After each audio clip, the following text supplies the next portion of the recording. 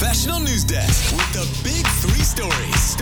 Another contingent of US firefighters has touched down in Sydney to help with the ongoing fire crisis in New South Wales. The group will perform mainly planning and logistics roles, with further reinforcements to arrive on Wednesday. It's bad. Yeah, they're seeking help from firefighters that had to deal with all the California stuff, all of those wildfires. So hopefully they can help with the strategy portion of how they're going to fight those fires in Australia that are going on right now. Well, much bigger than what they faced in California, from what I'm understanding. Oh, a lot bigger. Right. It's insane. They actually put a map on top of the United States of Australia showing where all of the fires would be. It's insane. It's a lot, and we are definitely praying for our friends down under, that's for sure.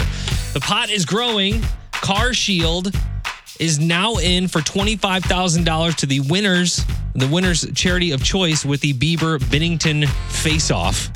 Oh, wait, who is? Car Shield. That's right. Car Shield paying for their advertisement right here. Yes, it's all a ploy. I'm sorry. I believe this is all marketing.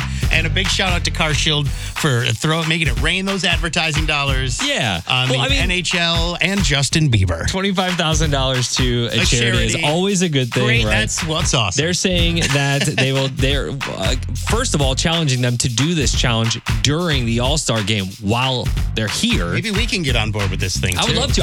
That's what I was going to say. I don't think this is the end of the people, the Enterprises, that's right, the Purinas, all those guys chipping in some money for a donation. I think it's bigger than just $25,000. How can we get in on it? I got if everybody $5. Else I don't have $25,000, but I mean, if we're doing it. Yeah, we might as well start a GoFundMe or something.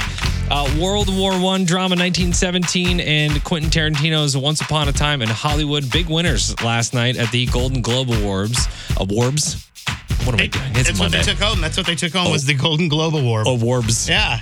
Ricky Gervais was this year's host and the last time he'll be hosting the Golden Globes. So he made sure of that. Yeah, it was pretty funny.